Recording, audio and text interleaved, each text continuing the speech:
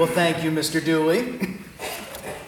And of course, to reiterate, Mr. Dooley is that famous fictional Chicago bartender who became the favorite vehicle of journalist turned satirist Finley Peter Dunne. Now, Mr. Dooley is the originator of the quote that is the basis of our service today, again suggested by our auction winner, Ginger Helgeson, which is sometimes incorrectly ascribed to being about ministry or other service professions, and most commonly repeated as, the role of the newspaper is to comfort the afflicted and afflict the comfortable. But true to Dooley's form, the original quote is a bit more of a biting critique of the press. Originally published in the late 1890s, the complete quote reads as such: "The newspaper does everything for us.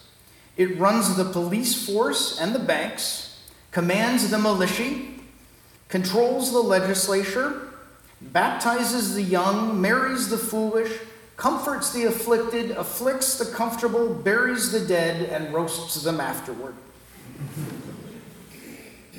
Now remember that these are the words of a fictional bartender created by a successful young journalist working at one of the most prominent metropolitan newspapers of the day, the Chicago Evening Post. As we heard from our opening reading from the author of the play, Chicago at the turn of the last century was a mess, literally and figuratively. Workers' rights were non-existent, child labor the norm, pollution and sewage were everywhere, and corruption of both government and business made the wealth divide there nearly as extreme as had existed in feudal Europe in the Dark Ages. The military was regularly used to crush protesters, and the influx of poor European immigrants was in full swing, and that of southern African Americans to northern industrial cities like Chicago had just begun. The famed 1893 Columbian World Exposition, launched the same year as the first Mr. Dooley article appeared, created an isolated oasis on the southern shores of Lake Michigan, a gleaming white city made for show. The entire complex, save for one building, was made of paste and created a pristine illusion that would obscure the festering cesspool of waste, corruption, and third world poverty that existed for the vast majority of Chicago's nearly 2 million citizens. Now, I'd argue at the time could not have been more ripe for what has become perhaps the truest form of political commentary, that of satire. Mr. Dooley was the perfect vehicle for satire. An immigrant with an outsider's perspective on American culture, a biting sarcasm, and the ability to articulate the mainstream viewpoint to its logical conclusion, pointing out its absurdity through humor. Because as a new group of immigrants, the Irish weren't particularly respected in America, Mr. Dooley could get away with his biting critique as told through a thick dialect in a manner and acceptance impossible if told with a more mainstream voice. Initially only published in Chicago, the first year's worth of articles focused heavily on the Columbian Exposition and the corruption rampant in its execution. Soon, though, the articles would expand to satirize city council meetings and eventually even national politics. The Spanish-American War of 1898, which itself was fueled by yellow journalism working as a propaganda machine for the McKinley administration, became a frequent topic of Mr. Dooley columns and launched him and author Dunne into the national spotlight. Despite regularly lampooning President Theodore Roosevelt in the following decade, the president himself and a large number of his family were fans And Roosevelt even invited Dunn to Washington for an audience.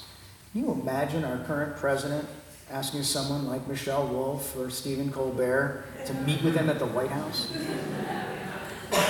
As ludicrous as that might sound, our founding fathers were pretty explicit on the issue, writing the freedom of speech and the press into the very first amendment to the United States Constitution, which says, in entirety, Congress shall make no law respecting an establishment of religion or prohibiting the free exercise thereof, or abridging the freedom of speech or of the press, or of the right of the people peaceably to assemble and to petition the government for a redress of grievances.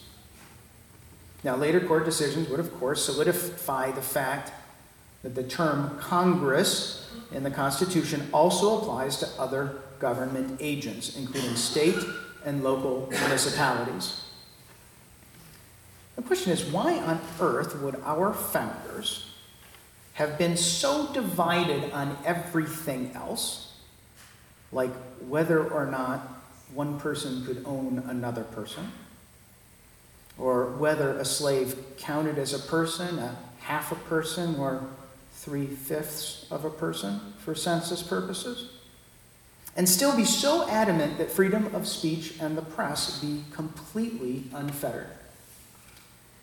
Well, the truth is that despite their many failings, even our founders understood that democracy itself requires an enlightened, educated, and well-informed polis in order to be effective. People cannot be expected to vote in their own best interest, which is really the governing principle of democracy in any form, if they do not know the conditions that exist or the work actually being done by the government. The press serves as a counter to the government, which cannot, by definition, be trusted to regulate itself or always tell its citizens the whole truth. Don't believe me? Just read the transcripts of the latest Sarah Huckabee Sanders daily press briefings, complete with alternate facts and such. Now, of course, it's possible for the government to limit some speech, and the courts have upheld as constitutional several different situations in which speech may, in fact, be illegal, even the speech of the press. But it's really very limited, reduced to statements with libelous intent or effect, which are themselves based on untrue or unverifiable claims. But what has not been limited generally has been the freedom of the press to communicate the facts that they themselves can independently verify. Even those cases involving sensitive and classified information, the publication of which could jeopardize national security and/or American lives, is not in itself cause to censure a journalistic publication. Now, many, or at least some of us, are old enough here to remember the Johnson and Nixon administrations of the last century and the numerous lies they told the American people regarding the war in Vietnam. A former Pentagon worker by the name of Daniel Ellsberg, who incidentally both graduated from my high school in Michigan and is a Unitarian Universalist, realized the gravity of the situation and decided to act. In a landmark episode that would test the boundaries of both free speech and the freedom of the press, Ellsberg would secretly photocopy and release thousands of pages of classified government documents regarding not only the real death toll of the Vietnam War, but also the realization that both the Nixon and Johnson administrations had had that the war was simply not winnable. Now, there were several important effects of this disclosure. After publishing the first of what has come to be known as Ellsberg's Pentagon Papers, the New York Times won a Supreme Court case essentially upholding the freedom of the press over the right of the government to suppress so-called classified information. Now, Ellsberg himself eventually got around the legal implications of his actions when U.S. Senator Mike Gravel from Alaska, also a fellow Unitarian Universalist, agreed to read 4,100 pages of the Pentagon Papers into the official congressional record through his senatorial subcommittee on public buildings and grounds, thus declassifying the information they contained. But if this weren't enough, perhaps even more importantly, out of fear about what Ellsberg might do next, the newly inaugurated Nixon administration would create a specialized and secret task force of thugs to conduct espionage on Ellsberg, including raiding the office of his personal therapist. This secret rogue group of president's personal spies became known as the Plumbers, supposedly because Nixon wanted them to help flush out problems like Ellsberg. Now, the Plumbers would later plunder the offices of the Democratic National Committee, then housed at the Watergate Hotel, thank you, in Washington during the 1972 election cycle, which would eventually be uncovered by the investigative journalists Woodward and Bernstein, whose work effectively ended the Nixon administration. It was pretty powerful stuff for those accused today of proliferating fake news, and is really as true an example as I can conjure about how journalists might indeed afflict the comfortable. But it's true that the relationship between the press and the government has been more strained now than it has been in quite some time, maybe as far back as the Nixon administration even. You need to look no further than the fallout from last week's White House Correspondents' Dinner, the address by comedian Michelle Wolf. Now, the Correspondents' Dinner is a tradition that goes back to 1921. 1921, so almost 100 years. It involves the members of the press and the administration to gather at a gala for the kind of entertainment and mutual appreciation, an occasion often lifting up the importance of the press in the democratic process. For the last 40 years or so, the Correspondents' Dinner has featured a prominent comedian who's been hired essentially to roast the people in the room, including the press corps and the president. Now, how many people here have seen the complete tape of Michelle Wolf's address? 1, 2, 3, 4, 5 of us. How many have heard negative things about what she said? More than 5 of us. So fair enough. If you have an opinion on these matters, I suggest that you watch it. It's available on YouTube. Not surprising, her remarks poked fun at the Republicans, the Democrats, the administration, and the press. And guess who were offended by her comments? The Democrats, the Republicans, the administration, and the press. Now, to be sure, some of it's kind of vulgar. Not over-the-top vulgar by roast standards, but pretty vulgar for normal ears, I guess. She aptly said of the press that despite the dizzying amount of news and news coverage today, the major outlets only cover a tiny segment of topics. And the press itself is benefiting from the madness of this administration. She says, quote, "I think what no one in this room wants to admit," again, she's talking to the press corps, "no one in this room wants to admit is that Trump has helped all of you. He couldn't sell steaks or vodka or water or college or ties or Eric, but he's helped you. He's helped you sell your papers and your books and your TV, and you helped create this monster, and now you're profiting off of him." End quote. But perhaps even more importantly, she ends with the line, "Thank you, good night. Flint still doesn't have clean water." And for doing her job, which was quite bravely telling truth to power in a humorous way, she's been vilified. So I guess what's most concerning to me about the nature of the press these days is the fact we've seemed to lose sight of the importance of information and the ability to have civil discourse among people who do not inherently agree. Our news organizations have begun to be so polarized as to speak to only one side of any issue, with Fox News on the right and MSNBC on the left, and seemingly no real middle ground remaining. Business continues to flood both the media and the government with money, compelling both institutions to consider the economic ramifications of their actions, either in the loss of sponsors or political donors, respectively. The Chicago Evening Post, where readers first saw our friend Mr. Dooley over 100 years ago, had nearly a 100-year run of publication. For the last 5 decades of its existence, was a sibling publication of the Chicago Daily News and the Sun-Times, all of which were headquartered and housed at 401 North Wabash in Chicago, Illinois. Does anyone know what stands at 401 North Wabash today? You want to guess? Trump Tower, Chicago. You can't make this up.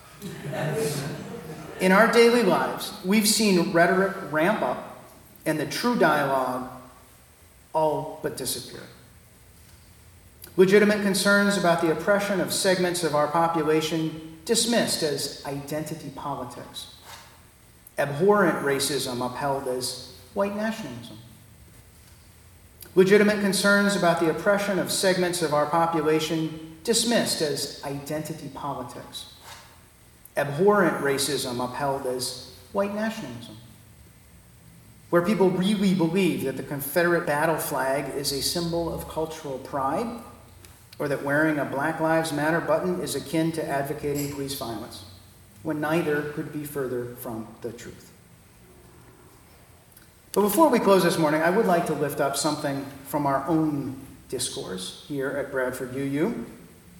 Many of the members here attended our special congregational meeting that followed service last Sunday, debating and ultimately passing, unanimously I might add, our Black Lives Matter resolution, and then debating and narrowly defeating a bid to post publicly our commitment to racial justice via a sign facing Sheridan Road.